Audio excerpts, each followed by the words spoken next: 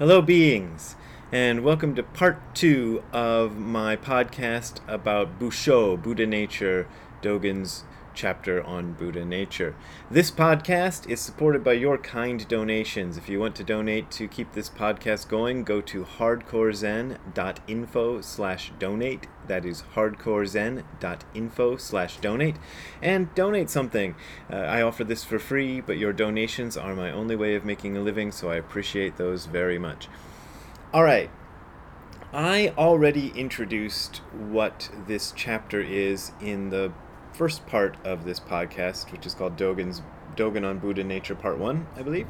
So you can go there and listen to that and find out what this is all about that I'm going to be talking about.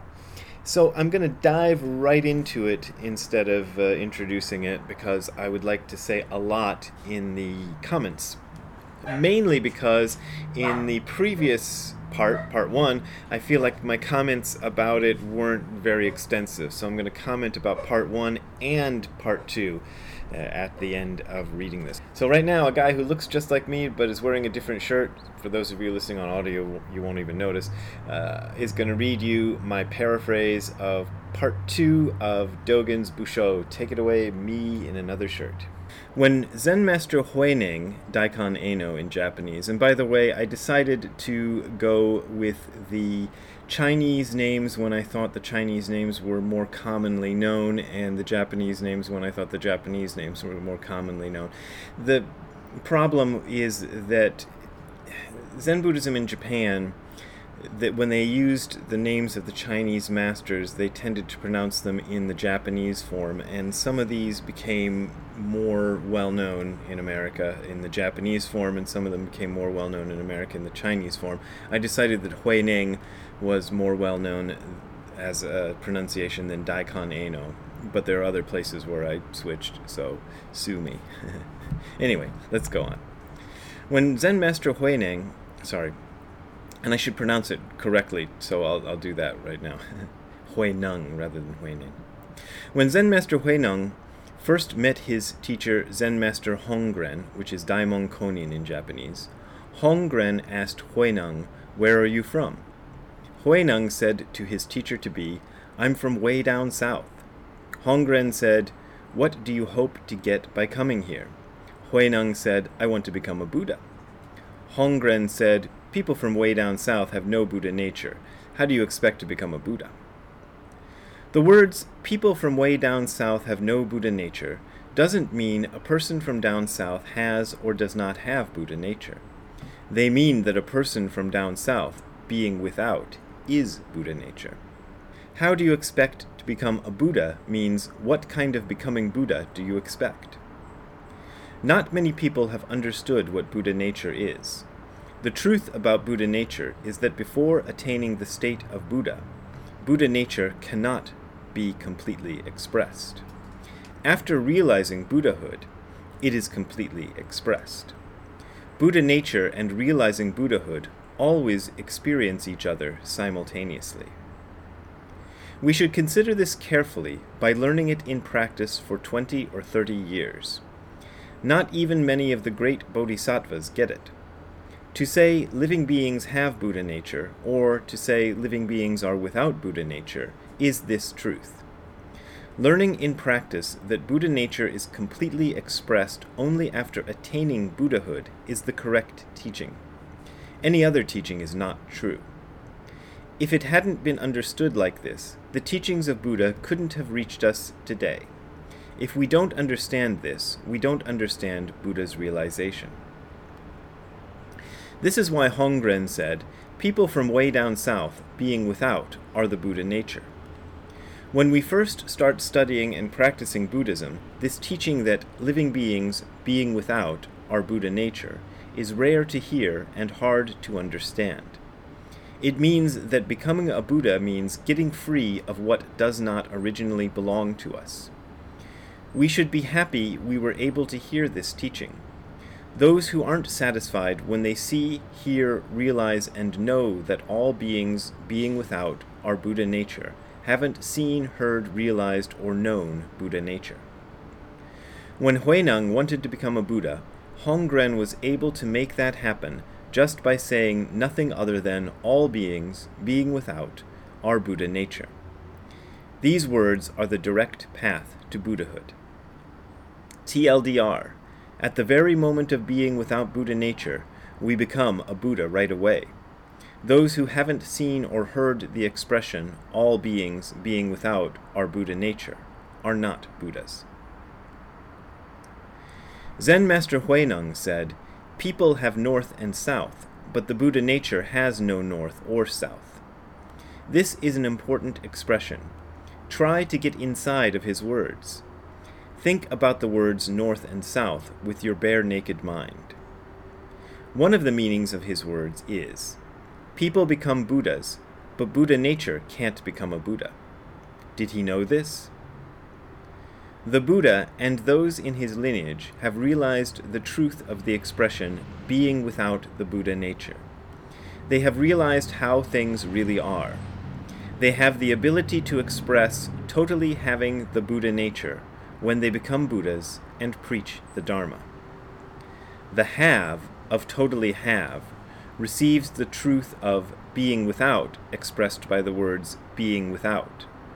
How could it be otherwise? Even today, we can hear the words being without the Buddha nature echoing from the distant rooms of Master Huineng and Master Hongren. Master Huineng was an enlightened man. He should have set aside the being without of being without Buddha nature and asked Hongren, "What is Buddha nature anyway?" He should have asked, exactly what kind of a thing is this Buddha nature you're talking about? People today rarely ask what Buddha nature is. They just talk about whether it exists or not. They're getting ahead of themselves. TLDR. We need to study what people mean whenever they deny that something exists in light of the phrase being without Buddha nature. We should really try to understand this phrase, people have north and south, but the Buddha nature has no north or south. There may be something important in the questions this phrase brings up, without even worrying about how they should be answered. Dummies think that what Huineng meant is, the human world has north and south because it's a physical place, but Buddha nature is the non-physical void, so there's no north and south. Those people are hopeless. Toss that kind of thinking in the trash and get on with real practice.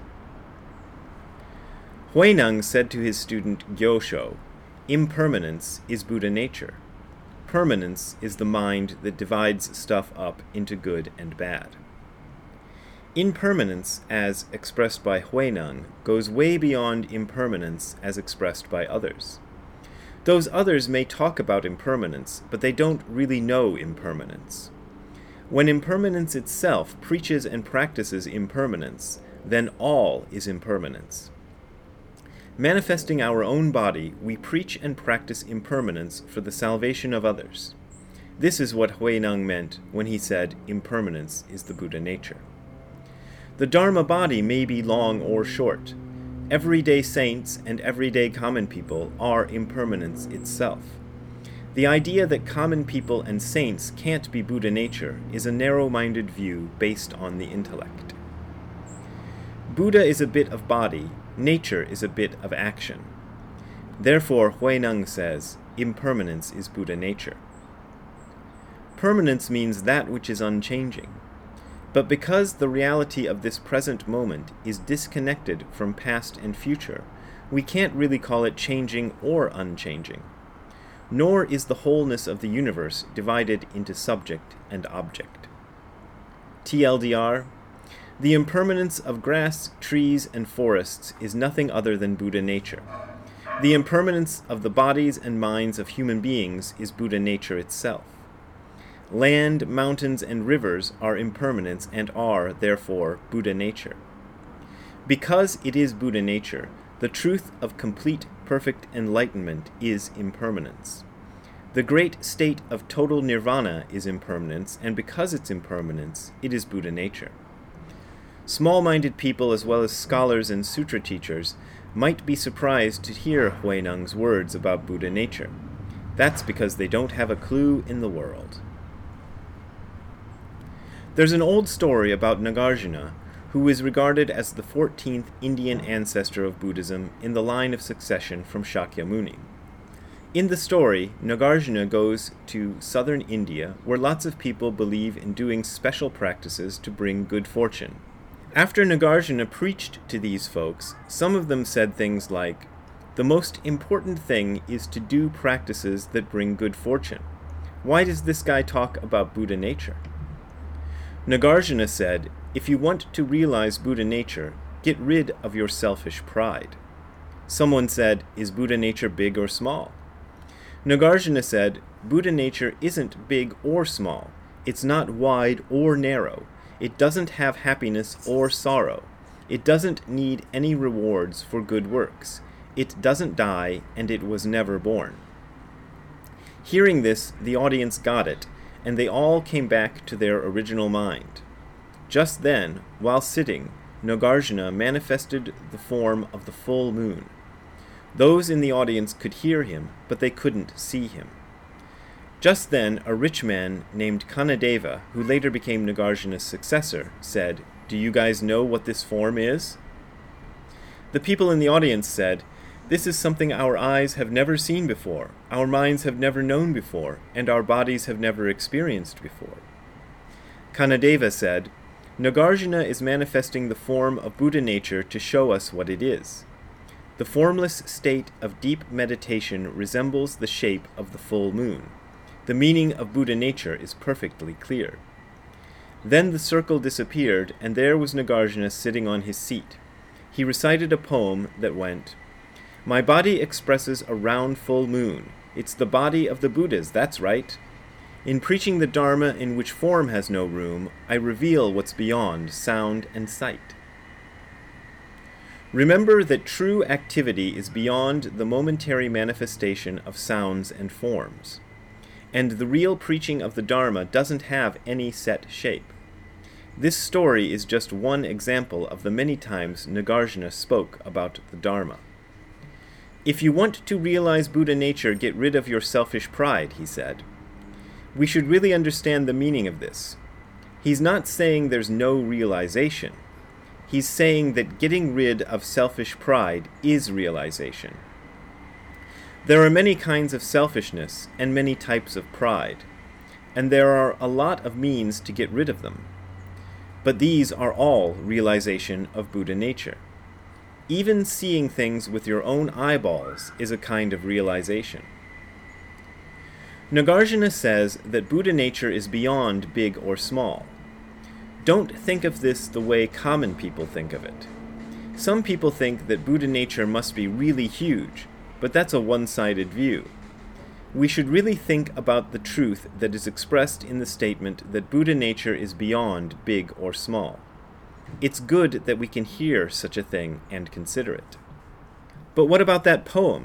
It says, "My body expresses a round full moon. It's the body of Buddhas. That's right." Because his body has the actual means to express the body of the Buddhas, it is the roundness of the full moon. Reality has concrete attributes, but it is also wholeness that is beyond attributes. Those who are ignorant of the body and its expression don't know the roundness of the moon or the body of the Buddhas. Dummies think that round full moon means that Nagarjuna's body underwent some kind of magical transformation. Those who believe that have not understood the Buddha's truth. How could Nagarjuna have manifested a form other than his own body? Remember, we are told that this happened while he was sitting on his seat. His body looked just like anyone else's body. The very body he had was the roundness of the moon expressing itself. The body, just as it is beyond square or round, beyond existence or non-existence, beyond invisibility or visibility, and beyond all of the elements that constitute a body. It is just a human body being a human body. The round full moon is a way of referring to the ineffable quality of all things, no matter how they are described. The moon can be full, but it can also be a quarter moon or a crescent moon. Because the body manifesting itself must first get rid of selfish pride, it is not Nagarjuna's body. It is the body of the Buddhas. Because it expresses itself in a concrete way, it shows itself as the body of the Buddhas. It is beyond anything we may think of as Buddhas.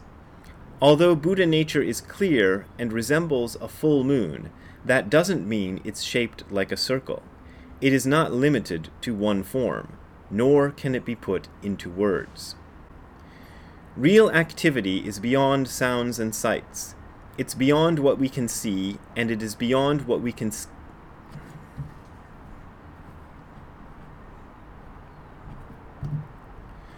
Real activity is beyond sounds and sights. It's beyond what we can see, and it is beyond what we can conceive of as being made up of molecules and atoms. Its appearance in the world we see before us, yet it expresses the body of the Buddhas.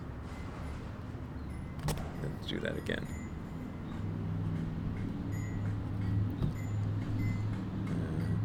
Its appearance is the world we see before us, yet it expresses the body of the Buddhas. It is the Dharma that has no set form. When that which has no set form becomes the formless state of deep meditation, or samadhi, it is a body manifesting itself. The reason everybody in that audience said Nagarjuna's form was something they'd never seen before is because it was the totality of Dharma preaching transforming the moment. It was beyond all sound and form. It wasn't some kind of weird happening. At that moment, the audience only heard the Dharma. They didn't see Nagarjuna's form. Only Nagarjuna's successor, Kanadeva, really understood this as the form of the full moon. This is because he knows real roundness, and he knows the nature of Buddhas and the nature of the bodies of Buddhas. Nobody understands this as well as Kanadeva did. He was a true master. He was the one to whom Nagarjuna transmitted the Dharma. Many flakes and fakes have claimed to be the heirs of this transmission, and lots of them have made commentaries on Nagarjuna's writings. Some have even made up their own stuff and claimed it to have been written by Nagarjuna. What a joke. Kanadeva said, Nagarjuna is manifesting the form of Buddha nature to show us what it is. The formless state of deep meditation resembles the shape of the full moon. The meaning of Buddha nature is perfectly clear. Only the great Kanadeva could say something as brilliant as this. Even so, lots of people have made paintings of this scene in which they depict Nagarjuna literally as a shiny round moon floating above the seat he was supposed to have been sitting on. This is so dumb you could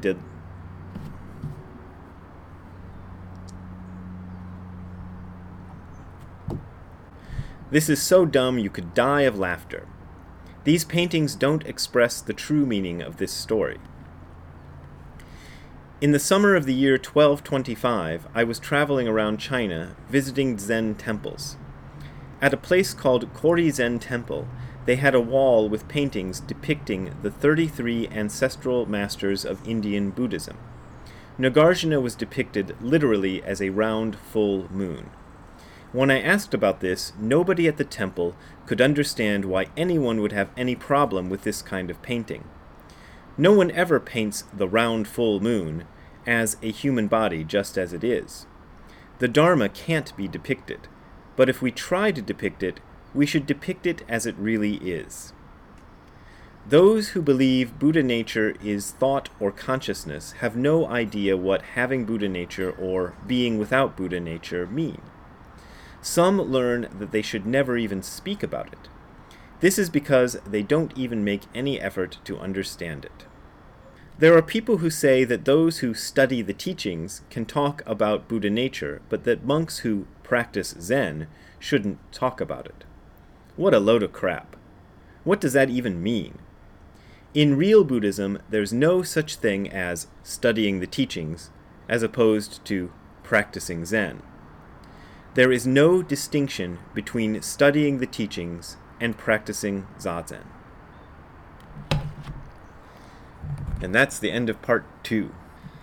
All right, so before I begin commenting on part 2 that you just heard, I'm going to start commenting about some of the things on part 1 that I feel like either I didn't say enough about or I didn't say anything at all about. So here we go.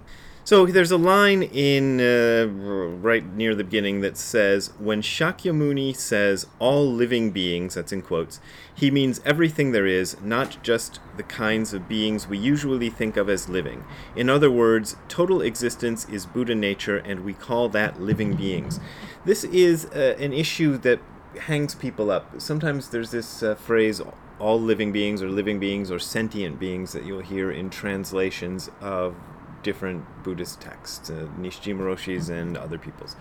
And in this case, the word being translated is shujo. And shujo, it's usually defined as all living beings, or it literally means masses of life, if you want to parse the two Chinese characters out. And it is often used as a translation of the concept of sattva in Hinduism, which is one of the 3 gunas. And this is very complicated, and it's not really necessary to understand, but there's this idea that there's these 3, I'm not sure a guna, exactly what sort of a thing a guna is, but you have 3 types that you can become sort of enmeshed in, I suppose. And sattva is the good one, purity. Rajas is passion, and tamas is darkness, illusion, or ignorance. But that doesn't really apply to here. The point I'm trying to make is this idea of living beings. Dogen is deliberately saying that this includes everything. So everything is a living being, and this is an important concept in Buddhism. It's not the way we usually think of things, where we think rocks and dirt are not living beings, or planets are not living beings, but humans and dogs and, I don't know, grasshoppers are living beings. In the Buddhist way of thinking, and especially Dogen is emphasizing it here, living beings, this shujo refers to everything, absolutely everything there is. Air, molecules, the moon, everything. Another line I wanted to comment on a little bit is, this total existence, which is totally possessed by Buddha nature, is not like existence as contrasted with non-existence. This is another concept that comes up in Buddhism, and it's a difficult one, because you are forced by language to say that something exists. If you want to talk about something, you say it exists. And he says the existence of Buddha nature here. And he's talking about total existence. But he's not talking about existence as contrasted with non-existence. Existence and non-existence are concepts. But this total existence he's talking about includes both existence and non-existence. I'm just going to leave it at that. I just want you to chew on that a little bit. I had to chew on it for a couple of decades before I got it, so I'll let you deal with that. Another line, which I believe I did mention in the first version of this, or in the first set of comments I did on this, on the part 1 of this podcast. I said, the universe, well, this is my Dogen paraphrase, says, the entire universe doesn't have any dust that needs to be cleaned off. There's nobody here but you. Other translations of this, well, that wasn't a translation, but here's a translation. Nishijima and Cross give us, the whole universe is utterly without objective molecules. Here and now there is no second person at all. And Nishiyama and Stevens give us, the entire world is free of dust, and here there can be no second person. Tanahashi and his co-translators give us, in the entire world there is no extra speck of dust. Buddha nature is immediate, and there is no second person. So they squeezed in a little thing about Buddha nature being immediate that probably isn't there, but anyway, it doesn't matter. The point is that second person thing. I transliterated? No, I didn't translate it. I paraphrased it as, there is nobody here but you. This is kind of a distillation of my own experience with this sort of thing, is coming to the understanding that there is nobody here but me. But when I say there's nobody here but me, this me, I'm using this funny word me to describe you as well out there sitting here listening to this, or wherever you are listening to this. Anybody is also me. To understand that everybody is the same me that I think of as my personal self. That is what I believe Dogen is getting at here. Another line I wanted to mention is, but that doesn't mean that the universe you can perceive is the total existence I am talking about. This is one of the ways I feel that some people get mistaken about Dogen's philosophy. I've noticed a tendency among some people to take Dogen as a materialist. I mean, we say he's not a materialist, but then when he talks about reality, there's a tendency to think reality means what I can see, hear, feel, smell, sense with my sense organs.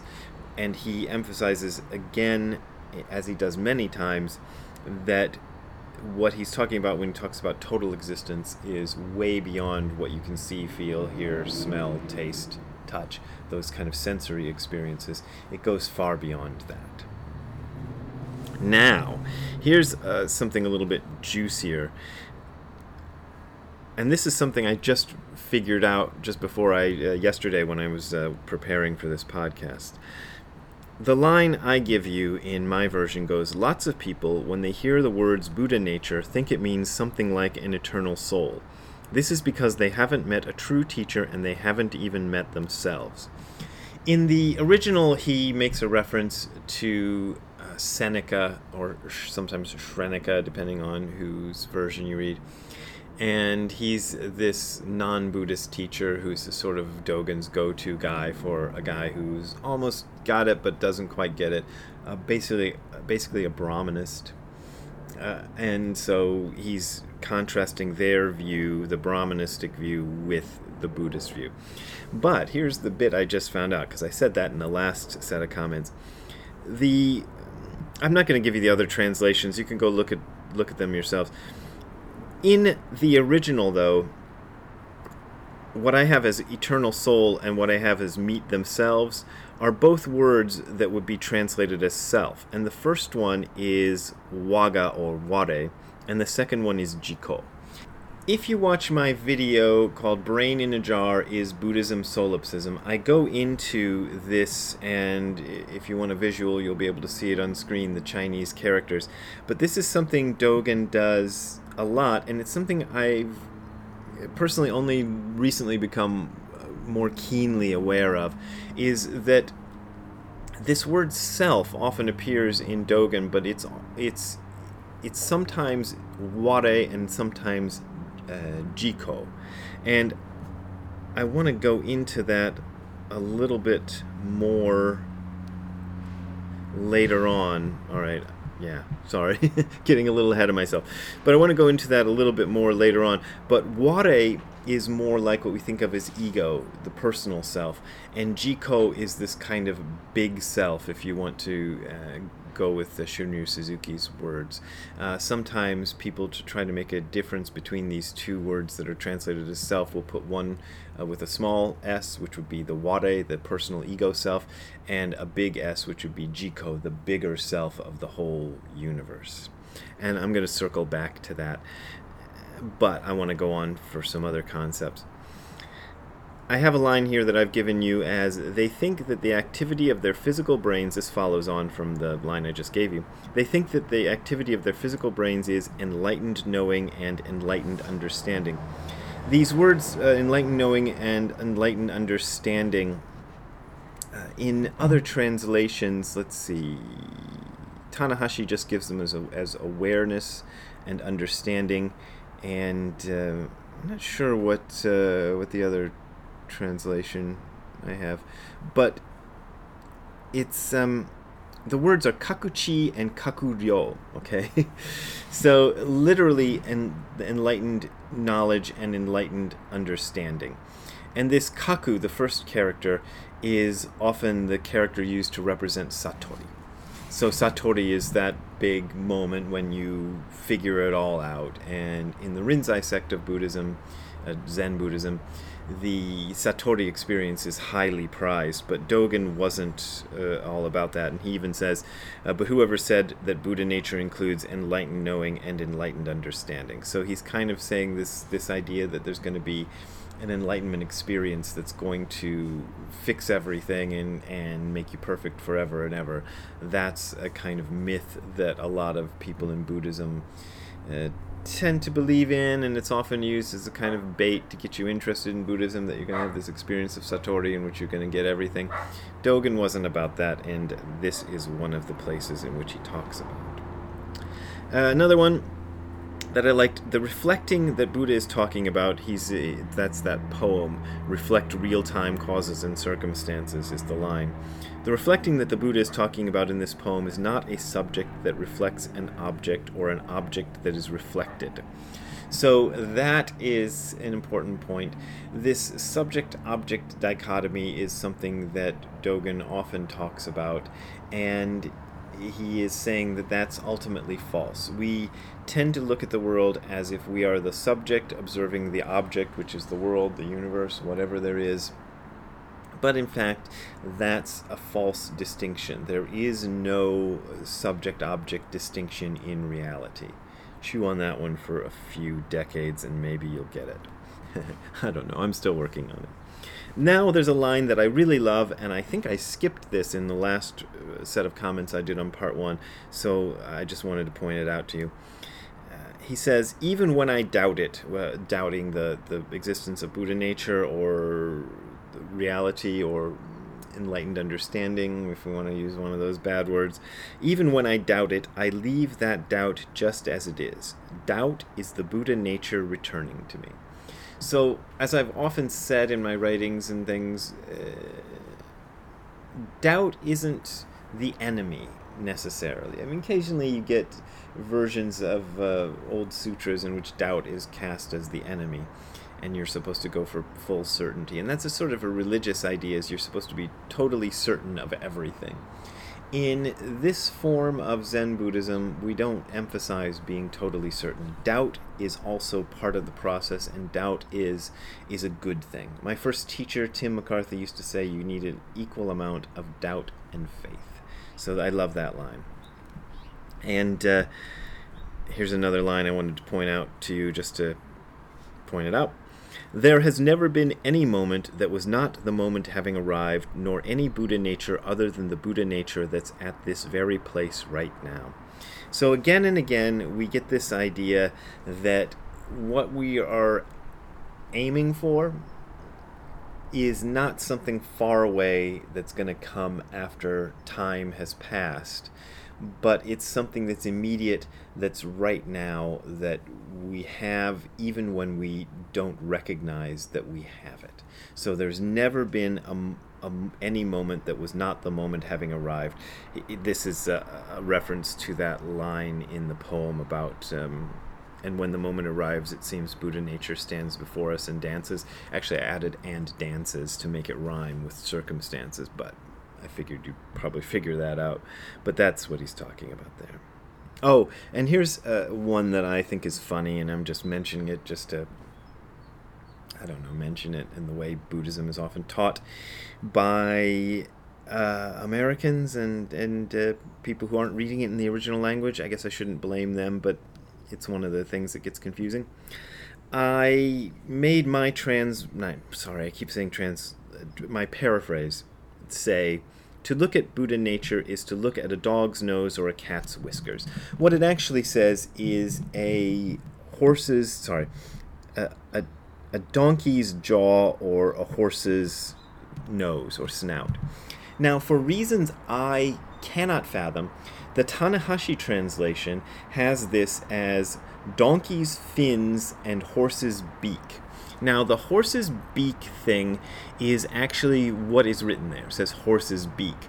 But I did, not very much research on the internet. It took me about 10 minutes to figure this out, that phrase horse's beak is just a kind of an old-fashioned Chinese way of talking about the nose of a horse. They called it a beak back then. And that's what that horse's beak thing means. It's not a reference to, I'll tell you what it's not in a minute. Why Tanahashi's translation says donkey's fins, I will never know. Because I looked at it and it clearly says donkey's jaw. So, so there you go. I don't know why. But the amusing thing I wanted to tell you is that when I was researching this, I came across an essay written by an American Buddhist teacher who's maybe not the most famous Buddhist teacher, but somebody of note, somebody that people pay attention to. And he's writing about this, and he's obviously using the Tanahashi translation, and he goes into like a whole paragraph long thing about the donkey's fins and the horse's beak, and how it's Dogen referring to something that's unreal, like a donkey's fins or a horse's beak. These are unreal things, and blah, blah, blah. And he just goes on and on. And it's just a mistranslation, but he's made this mistranslation and tried to turn it into a point, and tried to attribute that point to Dogen, and it's just not there. So, be glad you're with me, who at least knows a little bit of Japanese. I'm sorry. I just, things like that bug me, when people don't check that out, and they're supposed to be the experts. But there you go.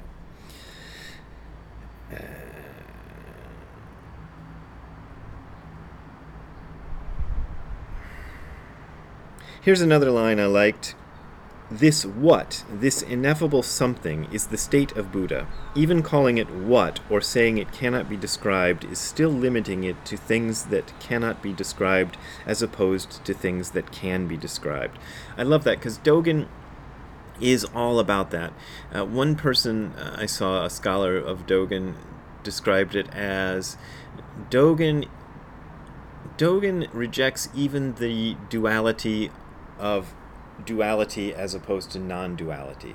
So this is the extra step that Dogen goes, that almost nobody else, even among Buddhists, goes, is to say this. Even saying it cannot be described is too limiting, because it assigns it to the category of things that cannot be described. So it can be described. So, it can and cannot. It's all weird Buddhist-y stuff. And another line that I gave you as, in my paraphrase, I gave it as, but even when we're mistaken about it, it's still the Buddha nature exactly as it is. Another great Dogen line I just love. Another Dogen line I love is, when Buddha nature first decides to pursue the truth, is it without Buddha nature? So it's Buddha nature itself that pursues the truth. You yourself are Buddha nature. That's what he's saying. Now, let's get to part 2. I spent a lot of time on part 1. But part 2. In the beginning of part 2, we get that story of Zen Master Huineng and Hongren, who became his teacher, saying, "Where are you from?" Huineng says, "I'm from way down south." And there's all this stuff about Buddha nature not having north and south. This is a little reference to something that's this north-south rivalry that happened in Chinese Buddhism in ancient times. And I tell you what, I've learned and forgotten this historical stuff so many times I can't count. And it doesn't really matter that much, but I'm just going to tell you that the North was seen as, these were the people who had a philosophy of gradual enlightenment, and they were seen as being kind of corrupt and in the pockets of politicians and kings and stuff. And the South was sort of seen as being more pure and genuine, and their doctrine was sudden enlightenment. And a lot of people, I saw Allison Tate, who's a Buddhist teacher up in Seattle these days, I think. She's Canadian. She gave a talk that I saw at Tassajara, and she pointed out that a mistake that I'd been making for years, and she said herself she had made this mistake of thinking that gradual enlightenment was the Soto sect and sudden enlightenment was the Rinzai sect. And if you don't know what this is about, don't worry about it, but I'm just going to go on for those of you who do know. In Rinzai Zen Buddhism, there's this emphasis on Satori. I think I mentioned that earlier, about 5 minutes ago.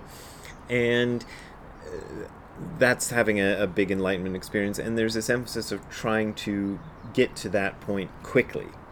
Whereas in Soto, they don't emphasize the enlightenment experience very much, and if you even are going to have the enlightenment experience, you're supposed to take it very slowly. So a lot of people, myself and apparently Allison, always thought that Soto was gradual, whereas Rinzai was sudden. No, actually, Rinzai and Soto are both parts of the sudden enlightenment, because even Soto, when they talk about that experience of enlightenment, it's I would liken it to kind of a roller coaster. It's like the roller coaster, you go up, up, up, up, up, up, up, you hit the top, and then you're there for a second, and then go whee down. So it's sudden. There's a sudden thing that happens when you go off the end of the first hill of the roller coaster. It's like that. So it's gradual in the sense that there is a build up to it, and it might take a long time, but when it actually happens, it's very quick. So even the Soto school of Zen Buddhism admits to that. So that's that. So that's that north-south stuff. It doesn't really matter. Sorry to go on so long for something that doesn't really matter. Another line which I have given you as Buddha nature cannot be completely expressed. I had a bear of a time with that, because the word that Dogen actually uses is gusoku.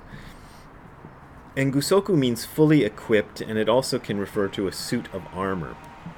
And in the Nishijima Cross translation, they say Buddha nature we are not fully equipped with Buddha nature until we have attained the state of Buddha. Okay, that's the line. I didn't know, to be honest. I think I understand what Dogen means when he says gusoku, completely equipped, and I decided to say be able to express it. But equipped with it is more what he's saying. So it's not that we don't have it, but somehow we aren't equipped with it. Again, one of these Buddhist, what do we call it, contradictions. So let's keep moving on. I just wanted to point out something. I hope that I read it in a way that's understandable when I read this. There's a line, living beings, being without, are Buddha nature. So this is Dogen playing around with the order of Chinese characters and making a new phrase out of it. So he's trying to say living beings are without Buddha nature, but when you rearrange the characters, you get something that, when translated into English, would mean something more like living beings, being without.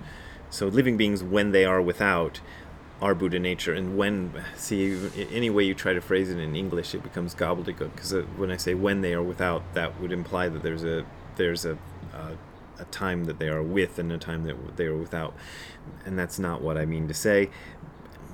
So our withoutness, our emptiness of anything is our Buddha nature. And another line I love, because this came from Nishijima Roshi's footnotes, and I just stuck it in and I put it in Dogen's own words. Dogen says something, now I've forgotten exactly what he says, but he says something that's really hard to follow, and then the footnote that Nishijima Roshi gives us is, becoming a Buddha means getting free of what does not originally belong to us. So I really like that. It's one of those lines that I probably would have had a hard time understanding the first time I heard it. I'm sure I did have a hard time understanding it the first time I heard it, but I think it's an important sort of concept, that getting free of what does not originally belong to us is just kind of letting go of various opinions and ideas and notions of who we are and so forth. Those don't belong to us, and originally nothing belongs to us. So when we get rid of everything that doesn't belong to us, we become a Buddha. Doesn't necessarily mean you get rid of your car and your record collection and your motorcycle, or I don't know what you have, but whatever you have. It's not exactly that kind of an idea. It's more of a letting go of it conceptually. Let's see. Well, we already talked about the north-south thing, so I want to give you a couple of lines that refer to that without having to give you the historical background. Huineng said, "People have north and south, but the Buddha nature has no north or south." And Dogen says, dummies think that what Huineng meant is the human world has north and south because it's a physical place, but Buddha nature is the non-physical void, so there is no north and south. Those people are hopeless. Toss that kind of thinking in the trash and get on with real practice. So that is a mistake that a lot of people make, is to think that Buddha nature is this kind of spiritual something that is void, that is different from this material world we find ourselves in. But Dogen is saying that even this material world we find ourselves in, though it is an illusion, is an expression of the same Buddha nature. So it's not that Buddha nature is some pure thing that's beyond the world we're in. It's the world we're in is an expression of this same pure Buddha nature. That's his point there, which I like. Also, he says that Dogen says that Huineng should have set aside the being without of being without Buddha nature and asked Hongren, what is Buddha nature anyway? And that's what he's trying to do in this chapter. In his day, there was a lot of fussing and fighting over whether people had Buddha nature or not, without people examining what was meant by the idea of Buddha nature anyway. And that, I think, is interesting. Now we come up with another concept that throws people a lot. Let's see. Huineng said to his student, impermanence is Buddha nature. Permanence is the mind that divides stuff up into good and bad. And impermanence is Muzhou, which Nishijima and Cross translate as that without consistency. And permanence is Uzhou, which they translate as that which has consistency. Impermanence is one of these difficult concepts, and I'm not going to try to explain all of impermanence here. I just want you to pay attention when the next time you try to read Dogen about impermanence, because he says things like this. Impermanence as expressed by Huineng goes way beyond impermanence, in quotes, as expressed by others, as something contrasted with permanence. And even though he's contrasting it with permanence, this is the problem. You have to be contradictory. When impermanence itself preaches and practices impermanence, then all is impermanence. I just love that line.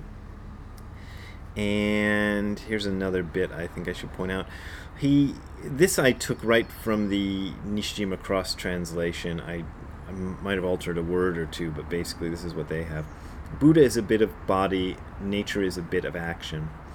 And nature here, Nishijima Roshi points out in his footnotes, sometimes people think it means an essence in an abstract sense, but Nishijima Roshi points out that it means the natural state or function. So when he's talking about Busho, Buddha nature, he's not talking about some original essence that we have to dig around to find. He's talking about our natural state, our natural function.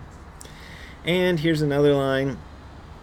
Because the reality of this present moment is disconnected from past and future, we can't really call it changing or unchanging. This is more Nishijima Roshi's way of phrasing things than it is Dogen's. Dogen does talk about this idea, so I'm not going to say he doesn't. But Nishijima Roshi had liked to use the metaphor of a film. And a film is a series of still pictures projected on a screen, and each one, when they're together, forms a screen. And he would say that's a metaphor of what reality is actually like. The present moment is cut off from the past and the future, the same way as one frame of a film is cut off from the frame before it and the frame after it. It's an interesting concept, because he's saying there's only this present moment. When he says the present moment is cut off from past and future, I think that's kind of obvious. We can't go into our past. We can't go into our future like Doctor Who. We go into our future by waiting for it to happen, I suppose. But he's saying that past and future are cut off. And he would also say that every action we take is carved into the universe. This was a big point I made in my book Letters to a Dead Friend about Zen, which I originally wanted to call Carved into the Universe, but the publishers didn't like that title, so we didn't use it. But it does come up in the book. But Nishijima Roshi talked about how everything we do is carved into the universe, meaning it can't be changed. It's there forever. So that's one reason why we should be very, very careful about our actions. Let's see. Well, here's another line that is good. The impermanence of grass, trees, and forests is nothing other than the Buddha nature. The impermanence of the bodies and minds of human beings is Buddha nature itself. Land, he actually says national lands, but I just said land. Land, mountains, and rivers are impermanence and therefore Buddha nature. Because it is Buddha nature, the truth of complete perfect enlightenment is impermanence. The great state of total nirvana is impermanence, and because it is impermanence, it is Buddha nature. This is another section where Dogen is taking some Chinese characters and changing the order of them to make them into new sentences and occasionally adding a word or two. It's something he does a lot.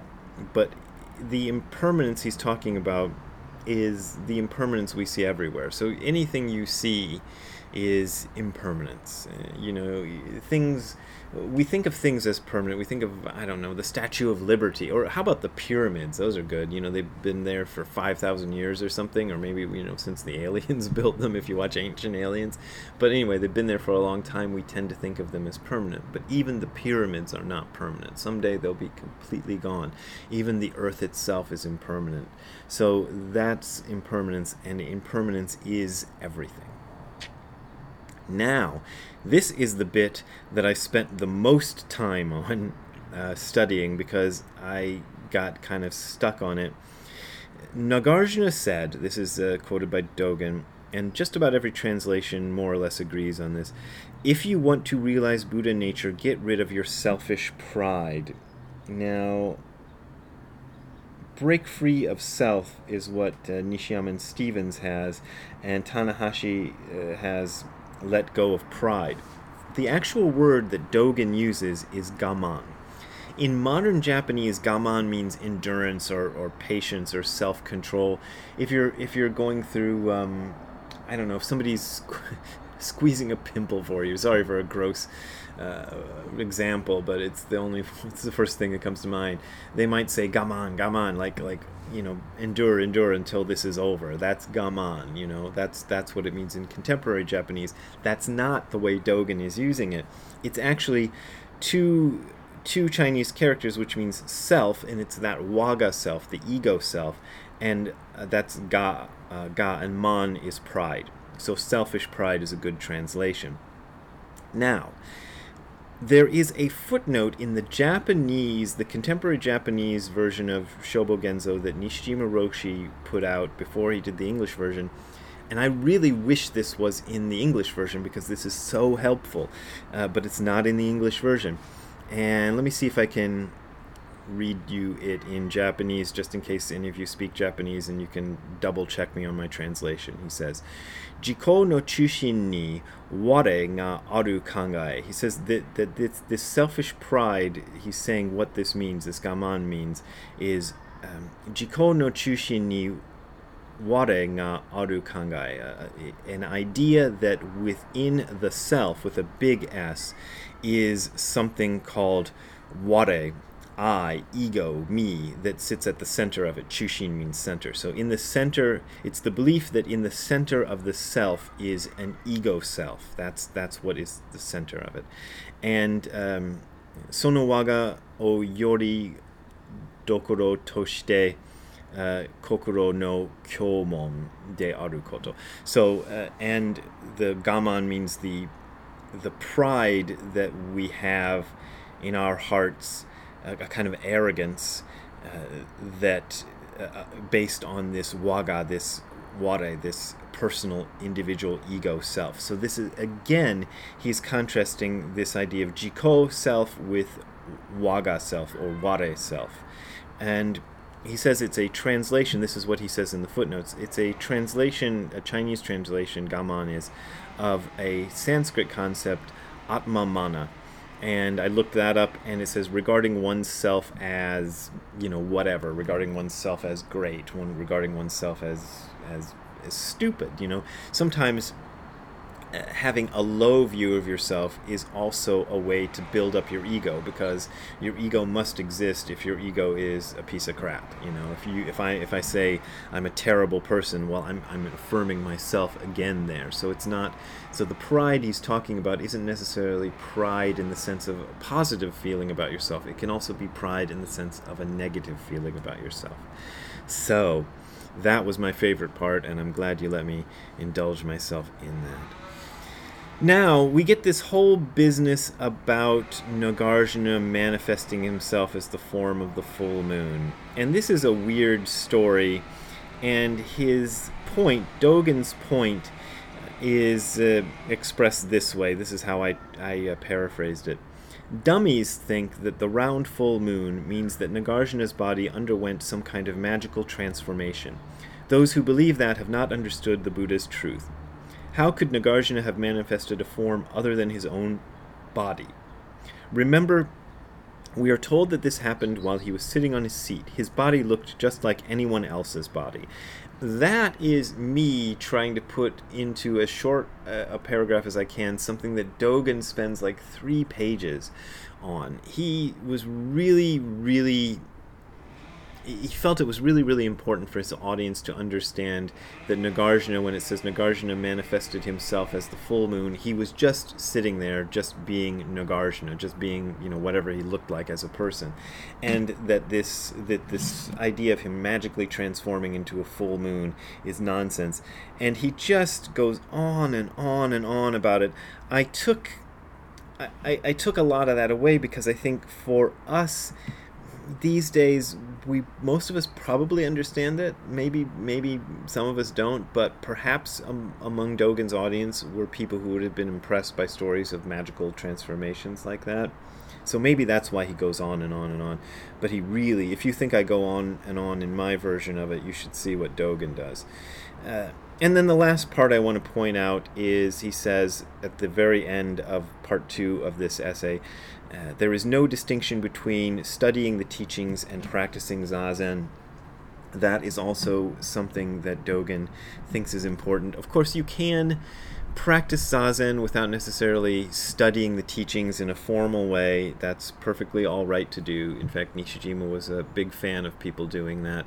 But he would say if you want to study the teachings as opposed to practicing Zazen. So we make the distinction and then we say that the distinction is false. That's part of this contradictory way that Dogen expresses himself and that we have to express ourselves when we're talking about Dogen.